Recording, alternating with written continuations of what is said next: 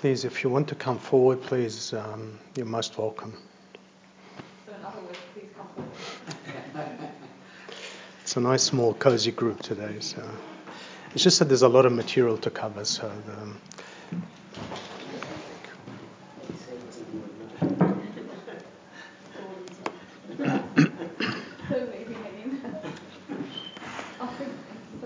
in the name of the Father, and of the Son, and of the Holy Spirit, one God, Amen. May His blessings and mercy dwell upon us from now and forevermore, Amen. As we continue the series together, today we're going to be talking about the discipline of the senses. And there's quite a fair bit of material to cover, as you can imagine, because we'll be covering the 5 senses.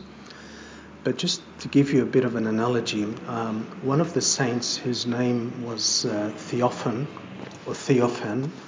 the recluse, he likens man to a king or a soul who lives in a castle, and this castle is the body.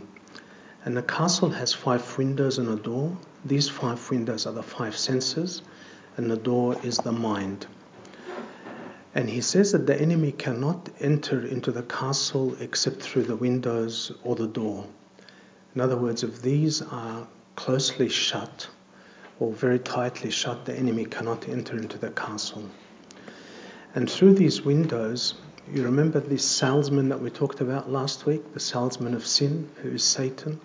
He can bring in different samples of different experiences or sensations that can delight the soul. And out of these, the soul bundles together a circle of comfort and pleasure, which is what we call fun. So in other words, the soul comes to consider this circle of pleasure as its primary good and goal. You know, you've heard of the saying, if it feels good, do it. Well, this is how the worldly people think. And also, a person who wants to really live the road of Christian perfection has to re-establish the proper and original order that God desires from each of our lives. And that is to find comfort in God and not to find comfort in fun or the worldly matters. Easier said than done, because sometimes we take this decision and yet the struggle is long and it's difficult. And you can imagine that after many years, if a person, for example, has become accustomed to finding fun in a particular issue or a particular thing, then it's very hard to wean the soul of this in order to get rid of this habit. Very, very difficult. And that's why you remember that beautiful story that we covered together in the first session about the monk who was walking in the desert with his disciple, and he said to his disciple, pluck out this blade of grass from the ground.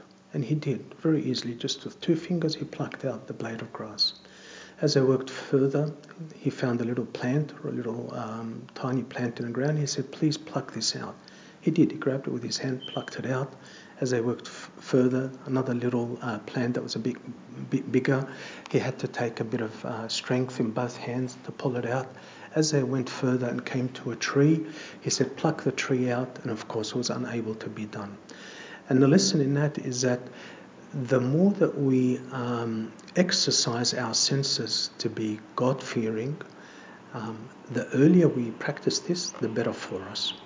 Rather than to allow things to come into our life and then to try to wean ourselves off these things after they have taken root. It's not an easy situation, but as much as possible, this is what will actually get us onto the spiritual perfection road. So each sense has its pleasant and unpleasant subjects. And the soul delights in pleasurable things and it becomes addicted to them, like I said, and it lusts after them. And even when a person weans himself or herself off a particular thing, and then that matter comes up into the life of the person again, they might find that there's a rush of memory that will come back from the thing that they are trying to get off, or that that they've left for a while. So all the memory can rush back, and to make this also lust reignited within the soul. And then it's a chain reaction. And just like St. James tells us in his epistle, he says, then when desire has conceived, it gives birth to sin, and sin, when it is full grown, brings forth death. And now the saying of Jeremiah also has been fulfilled. he says, "For death has come through our windows, has entered our palaces." Remember the analogy that Theophan the recluse says, that a man is like a king or a soul, and he lives in a castle, and this castle is a body with the five senses as windows and the soul as the door.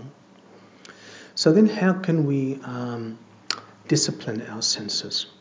What are the issues that we might face for each of our senses? The discipline of senses is actually twofold.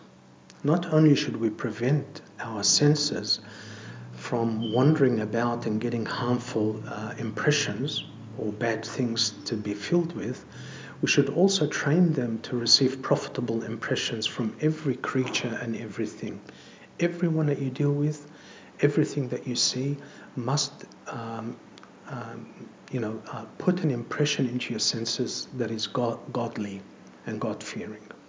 Well, let's go through them one at a time. The discipline of the eyes. There are actually many verses in Scripture that exhort us to discipline our eyes. Have a look at some of these with me. We hear in the Gospel of St. Matthew chapter 6, verses 22 and 23, that the Lord says, "The lamp of the body is the eye. If therefore your eye is good, your whole body will be full of light. But if your eye is bad, your whole body will be full of darkness. If therefore the light that is in you is darkness, how great is that darkness?" We are also told in the Gospel of St. Matthew, chapter 5 and verse 29, it says, "If your right eye causes you to sin, pluck it out and cast it from you. For it is more profitable for you that one of your members perish than for your whole body to be cast into hell." Again, in the Gospel of St. Matthew, the Lord says, "But I say to you that whoever looks at a woman to lust for her has already committed adultery with her in his heart." Very clear verses about the discipline of the eyes. And I suppose in old times, the eye could have been much more pure than in our days. Or maybe in old times, to put it in another way, that keeping the eye pure could have been easier. I mean, nowadays, society seems to sort of have become so lax in what it actually does that it makes it so much more difficult to have discipline of the eyes. For example, dress code can have become so offensive. And there are many ways that the devil or the salesman of sin can introduce impurity into our eyes. Magazines and books and billboards, everywhere that we look, we are bombarded by things that are obscene or not holy. And it seems that society is actually gradually increasing its tolerance for these things. What you see now, you would not see, for example, 5 or 10 years ago on television. You would not hear it on the radio. And even department stores now, you might walk into the department store and you might find there are big paintings or big drawings that actually show things that are quite explicit. Maybe even just things that we watch on television. One of the servants was telling me that he invited some of his children to his home to watch a movie together, and as soon as they turned the television on, by chance, it happened to be just something that wasn't appropriate on one of the movies. We are bombarded by these things. Everything has sexual innuendos and nothing short of even pornographic material. Even nowadays, parents are even concerned about things like cartoons and what sublime messages are being given to our children through simple things like cartoons, and what themes are being infiltrated to the minds of children even through cartoons. And to add on top of all this, the problem of the internet has made these matters at our fingertips for both adults and children. It's a scary thing when you think about it. They are bombarded by material that is there at their fingertips. Anyone can access it, anywhere, anytime.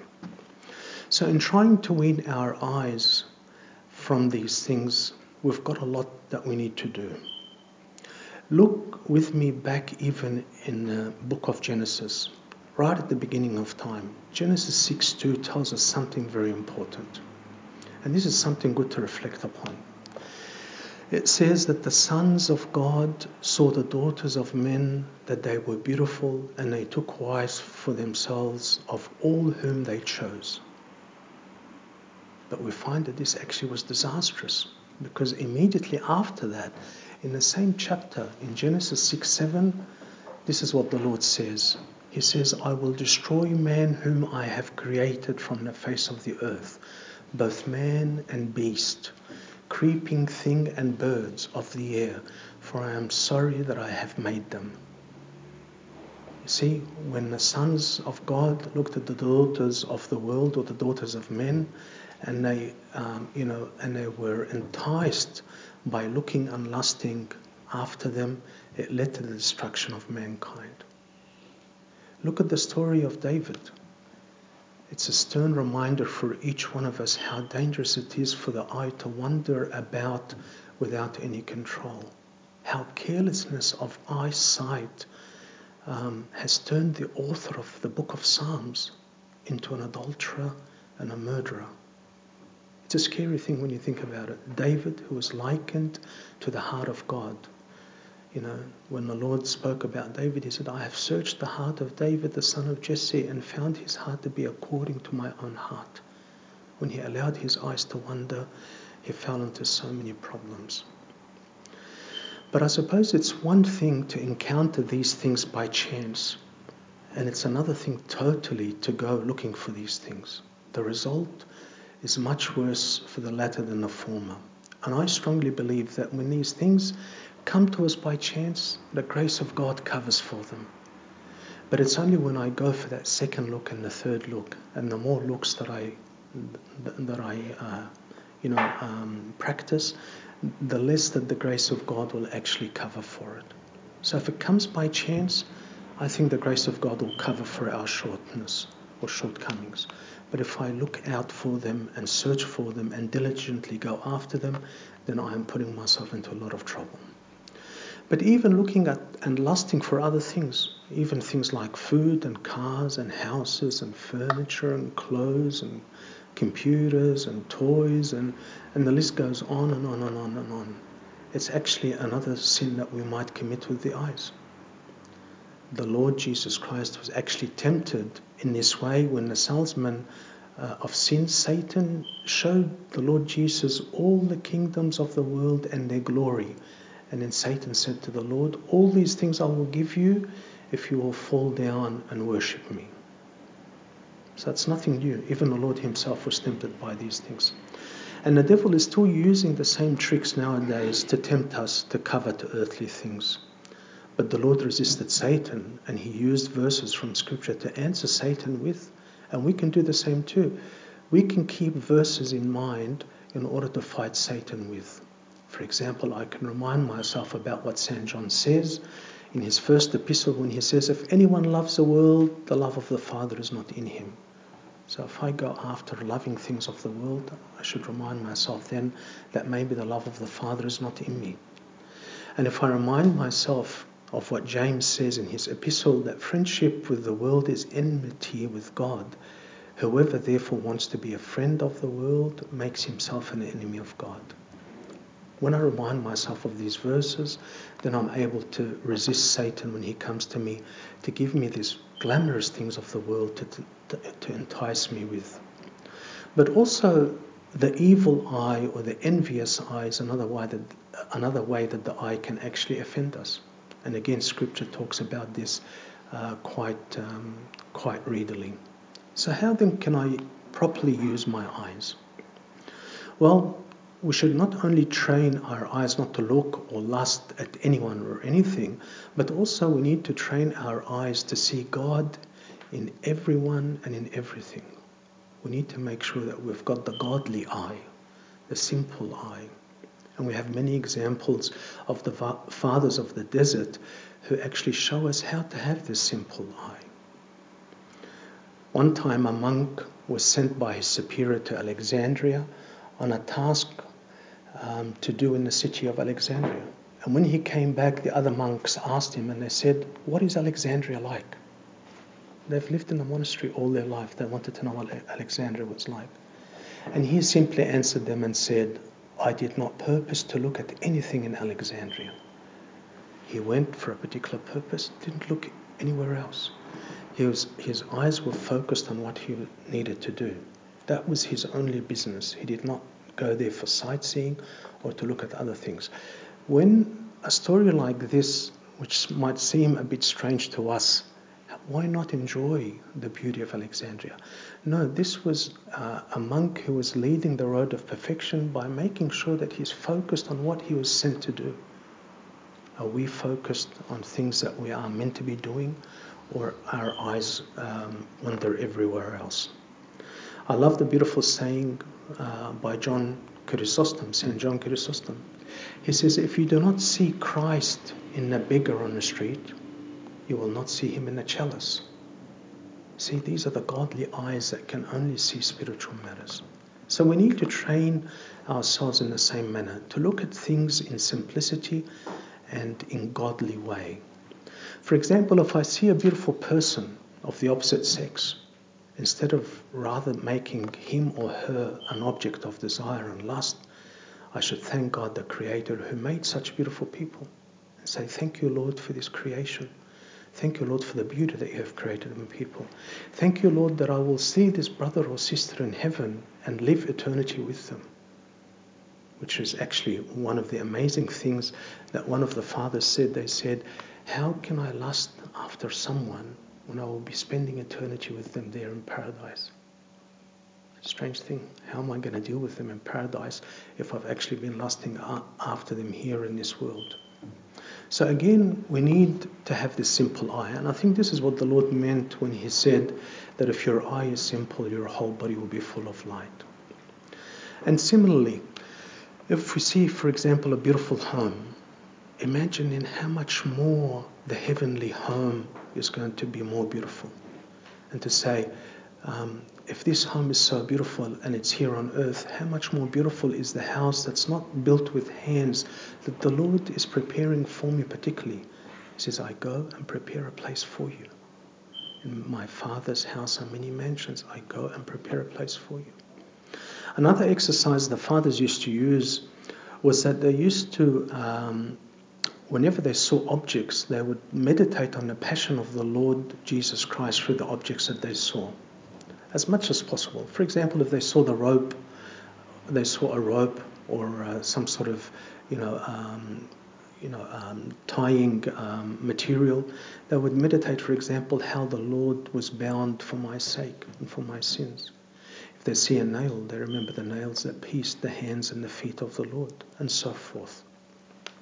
Well, what do I do then if I unintentionally see something that is offensive? It's all around us, and we're bound to see it. The fathers tell us that you need to delete it from your mind and delete it very quickly. If we try to bring this into the 21st century way of thinking, when you drag an object on your desktop and take it to the rubbish bin, it's almost a willful act. You're taking it and you're dumping it in the bin. And that's what you need to do in our own minds and our own hearts. It's almost an intense act of the will to blank out this image and to delete it quickly, rather than to let this image stay with you and be ingrained in your soul that could cause you problems later on. And again, I suppose this is what the Lord meant by saying that if your eye offends you, pluck it out and throw it out. He's not talking here in a physical sense, but in a spiritual sense. In other words, get rid of the image that has made your eye not simple anymore. Okay, let's have a look then at the discipline of the ears.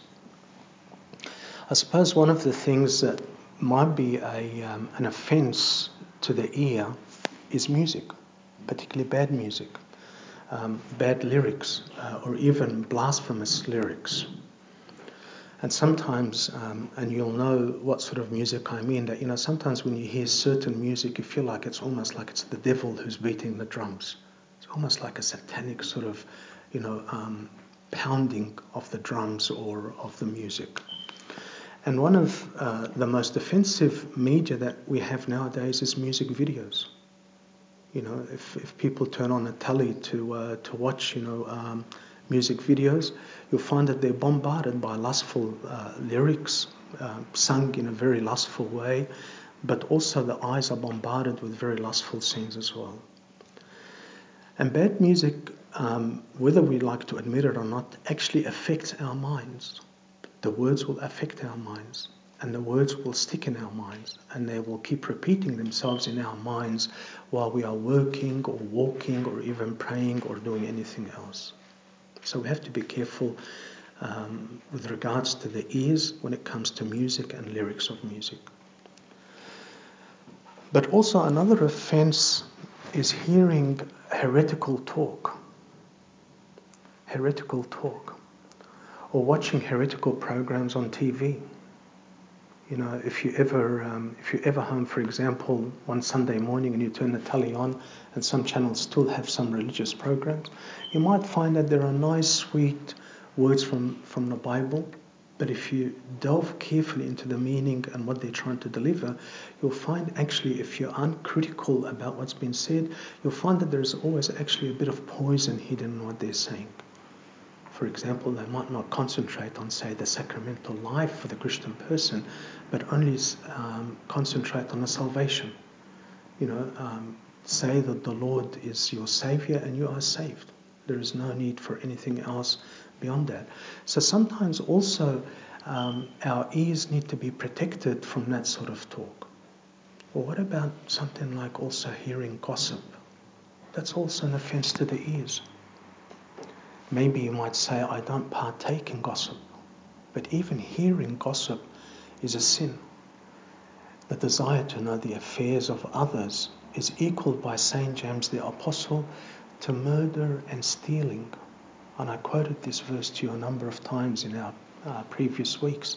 Listen to what St. Peter says. He says, but let none of you suffer as a murderer, a thief, an evildoer, or as a busybody in other people's matters. Imagine that. He's liking being a busybody to a murderer, a thief, an evildoer. So listening to gossip will eventually lead me to judging others. I might even form wrong impressions about others. I might ultimately start to spread rumours about others because I'm listening to these things. Or listening to other people telling me that a certain person has been talking about me behind my back. Be very careful when somebody will come to you and say to you, this person is saying bad things about you behind your back. And then you might start to hate that person and not want to talk to them. What we don't realize is that the person who is reporting to you about these things, by their very report, is actually himself or herself talking about someone else behind their back. That's reality what it is. So how do I solve this? You smile back and you say to this person, please come and let the three of us meet together so we can solve this issue out. You know, and most likely they will refuse. Okay, most likely they will refuse. Remember that, of course, that a person is innocent unless proven otherwise. So be careful that when people come and talk to you and say, this person or that person is talking behind your back. What about other offences? What about listening to vain and empty talk? That's also another sin. Remember what the Lord has said. He said, but I say to you that for every idle word men may speak, they will give account of it on the day of judgment. Terrifying verse. You remember the story of the monk that was sitting and chatting with other monks, and then after they had finished chatting, he went to his cell, and then another monk saw him go around his cell a number of times. And he thought this was a very strange thing to do. So he went and asked him, he said, what are you doing? He answered, I am getting rid of all the worldly talk we were talking about because I don't want to bring it in with me into my cell. Or the story of St. Macarius, that after the liturgy, he would go out of the liturgy and place his hand over his mouth and he would say, flee, brethren. And he would say, flee from what, Father? He'd say, flee from this. And he would shut his mouth with his hand. Flee from vain and empty talk. Or the monk that would see angels coming and surrounding them when they are talking about godly matters, and yet he would see pigs and smell an awful smell when the talk was only idle. We have to be careful about vain and empty talk. That is also a sin, and it can be an offense. Finally, one more very difficult offense to get rid of is listening to flattery, being flattered by other people. We all like it, of course, when people say good things about us or when they praise us, but don't forget what the Lord said. And again, I've repeated this verse a number of times. The Lord says, "Woe to you when all men speak well of you." Woe to you when all men speak well of you. And actually, if you go back to your scripture and you read carefully the book of Daniel, and particularly chapter 11, you find that actually flattery is going to be one of the most potent weapons that the Antichrist will use to deceive people, even the elect. Flattery will be used by the Antichrist to deceive people in the end of times. So how then can I properly use my ears? It's strange that the Lord said, "He who has ears, let him hear." But everybody has ears. But I wonder whether people actually have ears as a physical organ, but whether people have the spiritual discernment in what they hear and what they listen to. How do we properly use our ears?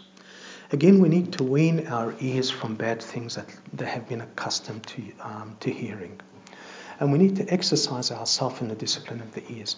And just as we fast, or our mouth fasts from food during fasts, we need to also make our ears fast from bad music, gossip, all unnecessary things, maybe like spending a long time on phone calls or idle chatter and so forth.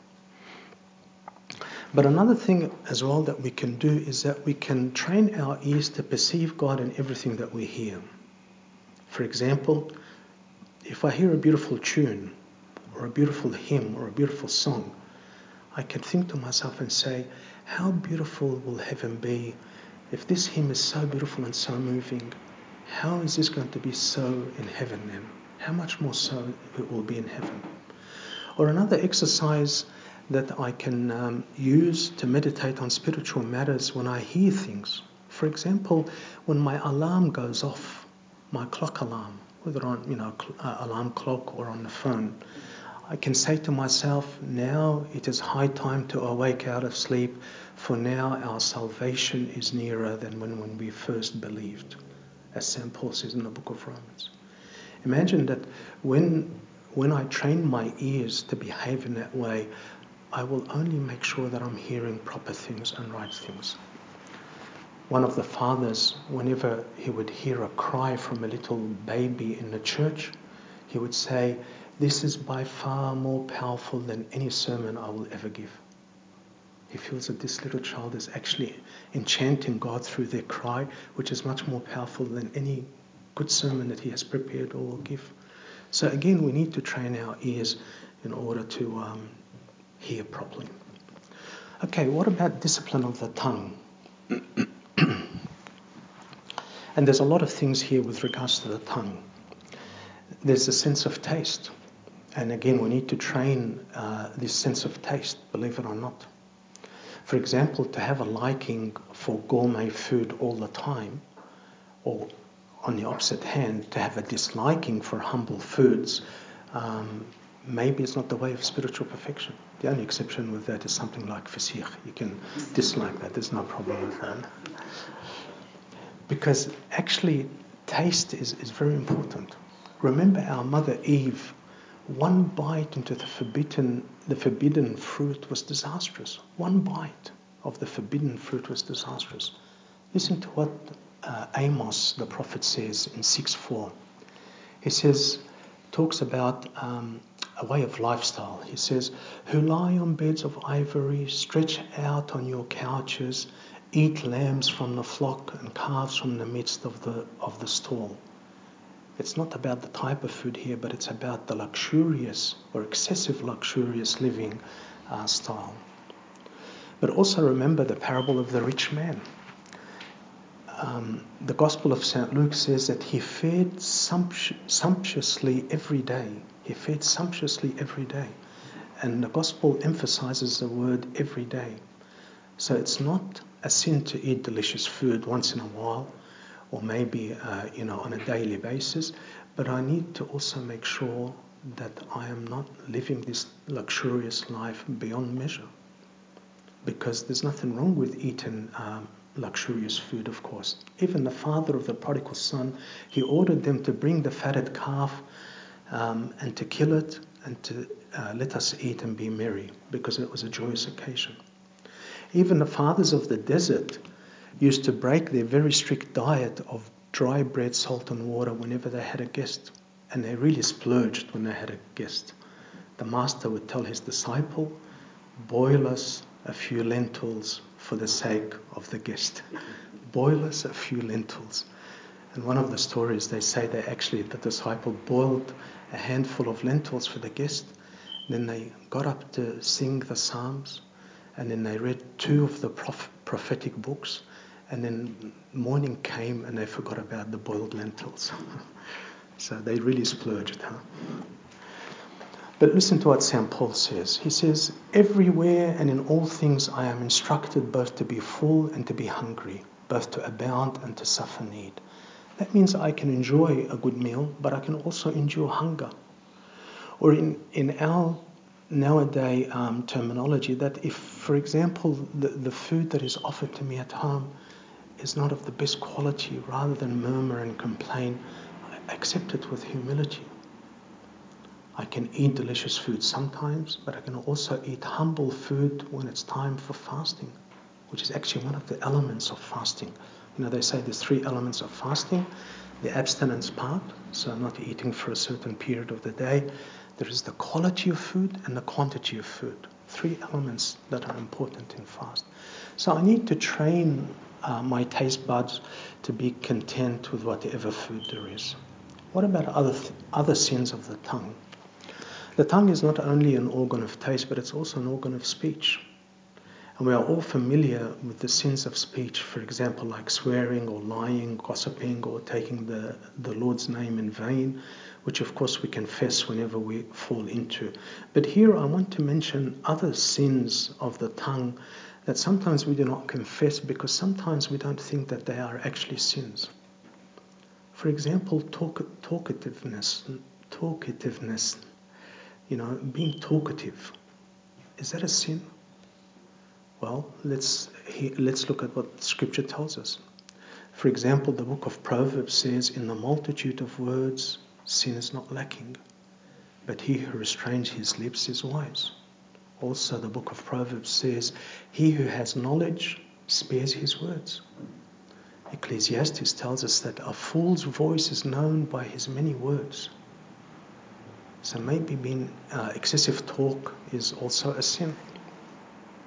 But I suppose the gravest warning about excessive talking comes from the Lord himself. Listen to what he says in the Gospel of St. Matthew. He says, but I say to you that for every idle word men may speak, they will give an account of it on Judgment Day.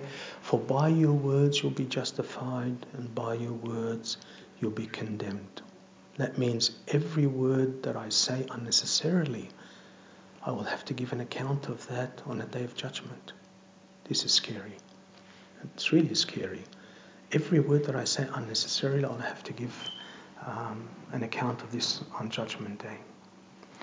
And the fathers tell us that excessive talk is actually a sign of pride, because a person who talks a lot is a person who thinks that they have wisdom and they know a lot, and they feel almost obliged to share this with the whole world. So excessive talking is the mother of gossip and backbiting and ruining of people's reputation and so forth. It's actually the cause of arguments and boasting. A person who excessively talks usually embellishes his stories with exaggerations and half-truths to attract, the admiration of people. People might spend hours, on the phone when maybe it's not necessary. So all these idle words, that will be given, we'll have to give an account of them on the Judgment Day. The fathers of the desert actually took this sin very seriously, and they almost strove to have the virtue of silence in various ways. We know the beautiful saying of Saint Arsenius when he said, many a times I have spoken and regretted, but I have never regretted silence. So the first step in combating this sin is to realize that it is a sin. Sometimes we don't think that when I talk a lot, like I'm doing now, is actually a sin. But we have to exercise self-control and practice silence. One of the fathers used to put a little pebble underneath their tongue in order to make sure that they don't talk excessively. They would know then when they're attacked by someone, before they respond, they would feel this pebble in their mouth and would give them self-control to bite their tongue, so as to speak, and not to answer back. So excessive talking is a sin. What about giving advice? Is giving advice a sin? Yes, in some circumstances it is. What are these circumstances? Firstly, if the advice is given without being asked for, imagine I'm giving somebody advice when they're not asking for it. Well, that could be sinful. And secondly, when I'm not qualified to give advice. See, the problem is that when we are asked for advice, we instantly become experts in the subject that we are talking about, even if we don't know anything about it. You're in a position where people think that you are an expert. And there are very few of those who really know the real wisdom and courage to say, I don't know. It's better to say, I don't know, rather than to speak your mind and then show that you do not know what you are saying. It's scary. And imagine also the advice that you've given to a person, particularly in serious matters. You have become responsible then for the behavior of that person because you've given them that advice. Imagine if it's wrong advice and that person takes it on in their lives and lives by it. It's a dangerous thing. One thing you can say to your friend is that, look, I'm sorry, I'm not an expert in this. I will pray for you and pray with you, and maybe refer them to somebody else who's able to help them, or write their name and put their name on the altar during the liturgies and pray for them. But be careful when you give advice, because that also can be sinful. Let's keep moving on. What about the sense of smell? Even the sense of smell can provoke bad thoughts and feelings in a person. For example, strong smelling perfumes can produce actually lustful desires in the flesh. And believe it or not, the Bible even speaks about this too. Listen to what the prophet Amos says in 6:6. He says, woe to you who anoint yourselves with the best ointments. Even scripture talks about this sort of thing. So people should be very careful that they don't use strong smelling perfumes or aftershave that could be offending others or hurting others. Or the smell of food, particularly on fasting days. If you're walking past that hamburger place or that pizza place, or you smell the neighbours doing a barbecue on fasting day, it's very tempting, particularly during fasting. Well, the fathers have a very simple solution for that. They say it's very simple. Do not inhale. Do not inhale. Amba Braham, the bishop of Fayoum, he once had a compelling desire to have stuffed pigeon. It's a delicacy food in Egypt. So he asked his servant to prepare it. And when it was cooked, he told his servant to leave it. And whenever the servant would ask him if he wanted it, he would say, no, leave it. After a few days, it started to rot. It became rotten. There was no fridges in those days. And then he told his servant to bring it. And of course it smelled awful. And he looked at it, and the saint said to himself, this is what your heart desires, Abraham. Go ahead and eat of it. Go ahead and eat of it. See, we need to train ourselves even in the sense of smell. So how then can I have the proper use of the sense of smell? If, for example, I smell a nice fragrance or a nice smell, I need to bring to thought spiritual matters. For example, I need to think about the beautiful example of Mary, who anointed the Lord with the sweet-smelling ointment, and how the whole house was filled with the fragrance of the oil. And if the smell entices lustful thoughts in my mind, I need to recite with Isaiah the prophet and say, and so shall it be. Instead of a sweet smell, there will be a stench. To remind myself actually that, these things will end. These things can actually turn and become nasty rather than actually help. Okay, what about then the sense of touch? The sense of touch. The sense of touch actually played a very important role in the original sin. When Satan disguised himself as a serpent and came to our mother Eve to tempt her, he asked her about God's commandment regarding the tree of the knowledge of good and evil. So she answered the serpent and said, God told us, you shall not eat it, nor shall you touch it, lest you die. So nor shall you touch it. Eve must have touched the fruit, the forbidden fruit, out of curiosity. And when she felt that it was so good and irresistible, she plucked it and ate from it.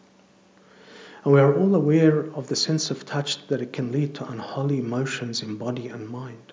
For example, sensual or erotic touches can bring unholy feelings to a person. So a person needs to be careful with how they deal with themselves and with others when it regards the sense of touch. There's a beautiful story in the Paradise of the Fathers about a young monk who was visited by his mother.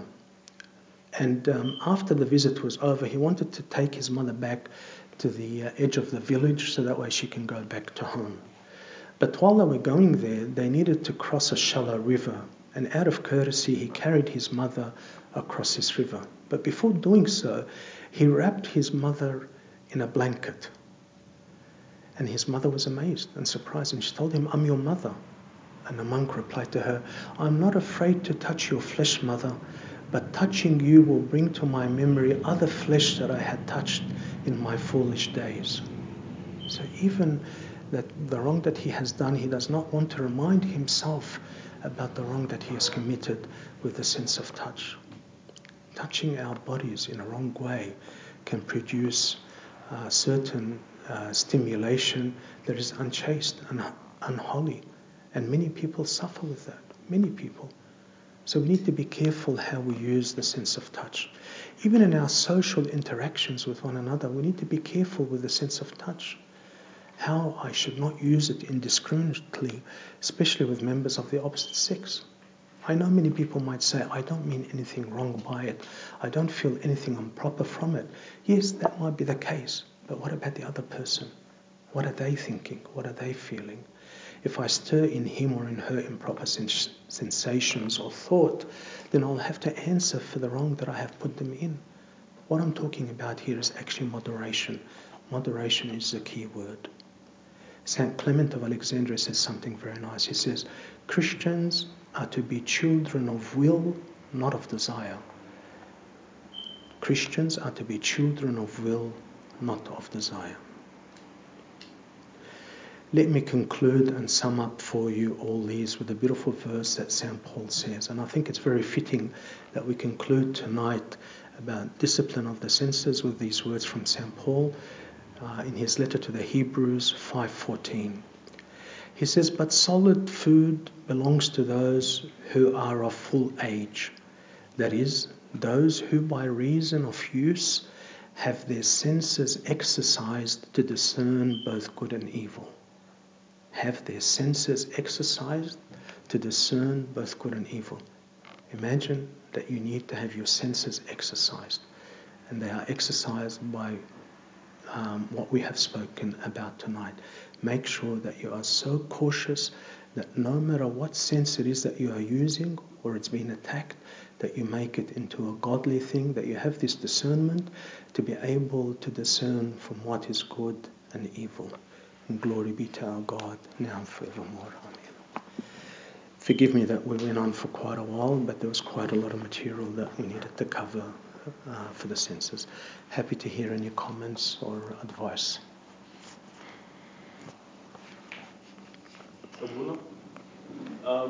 Self-control is, you're talking about self-control a lot there, but in Galatians, self-control is a fruit of the Spirit, so it's a received gift from the Spirit.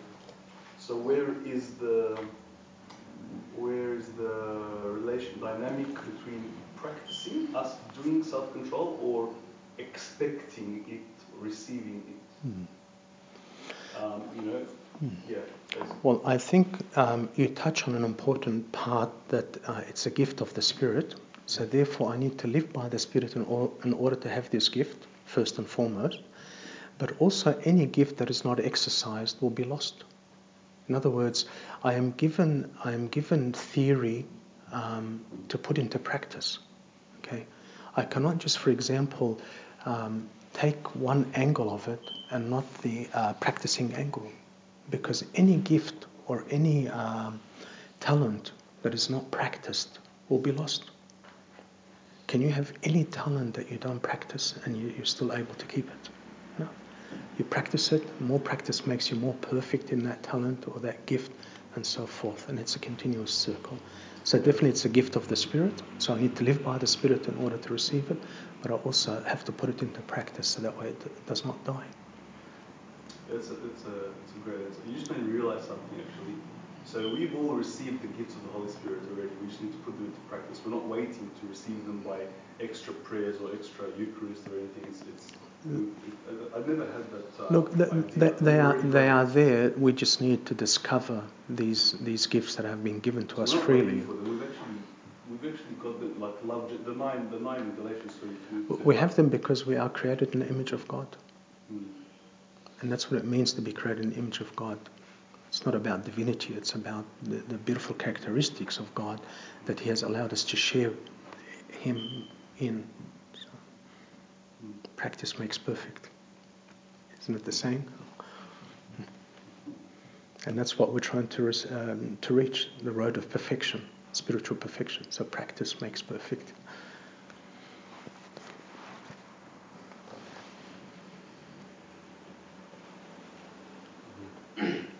If I may ask one question, at what certain limit do you have to push yourself using, especially to use technology, mobile, laptops as well as TV, and what would it be like? It's on your work, at your study, at your in every angle it does affects you. Especially if you study biology, obviously it's about the human biology and about human biology and everything. There is research that you had to do, as well as our workplace, the same thing. Differ to this point, but how do you have to push your limit and control yourself in this? Yeah. I think you touch on the word control, which is very important. If I can add an extra word in front of that, which is self-control. By that I mean is that when I don't need to access it or to use it, or at certain periods of the year or of the day, I need to say, no, I'm not going to look at it. I'm not going to use it. None of us can be without it. None of us can be without it. But we have allowed it to become so an integral part of our lives that we have now been able to even not, leave it for an hour or two. That's scary. I remember on a camp one time a few years ago. It was a year 11, year 10 to 12 camp, and I was sitting with the year 11 group. There was about 15 of them, and I said, "Who can do away with their mobiles for the weekend?" I had no takers. No one wanted to. I said, "Who's willing to give it up for one day?" No takers. I said, 5 hours? No takers. I got down to 1 hour and I had 2 people that were willing to give it up for an hour. But there was a condition on that. Please, Abuna, don't look at the messages and don't look at what we've got on it. See, that's how much it's become part of our life. Where do I draw the line and say, is this controlling me, or am I the one who's meant to be in control? Remember the Lord said to Adam and Eve, have dominion over the earth and subdue it. We've turned the equation the other way around. Now we're being dominated. Bless you. Now we're being dominated and we're being subdued. Isn't that really the reality of the matter? Try to practice, for example, even just leaving your phone for a few hours a day. It's not going to be the end of the world. I know there are important things and there are important calls, and sometimes even urgent matters and so forth. For example, try maybe even just to put it away during the liturgies or during the church services. Sometimes we can't even do that. Just to add on to that, Abuna, for all the nerds out there, the new Apple update actually has something called screen time. That's right, yeah. And it allows you to block yourself out of certain apps, and it limits you on certain apps as well. So social media apps, you can actually put a limit on it for the day. So if you want to only use it for an hour a day or half an hour a day, there you you go. can put those limits and you can't use it outside of those limits. There you go. So It's actually embarrassed me because I found that I was social networking more than anything else, which is a bad thing. There's a lot of things that fall under social networking that don't feel too bad. And that's the excuse I gave myself as well. But I can't be without it. I can probably leave my glasses behind, but I can't leave my phone. I can leave my wallet behind, but I can't leave my phone. We use it for everything. We use it to pay for things, to navigate our way around, But try to put it aside and say, okay, let's see how I manage. Well, maybe not in your generation, how did I manage without it 30 years ago? How? I made all my calls when I went back home. There was a list of people who called at home on the landline. Remember the landline with the... I'm showing my age, yes. So did everyone else. Yes. You've got to go move with the times.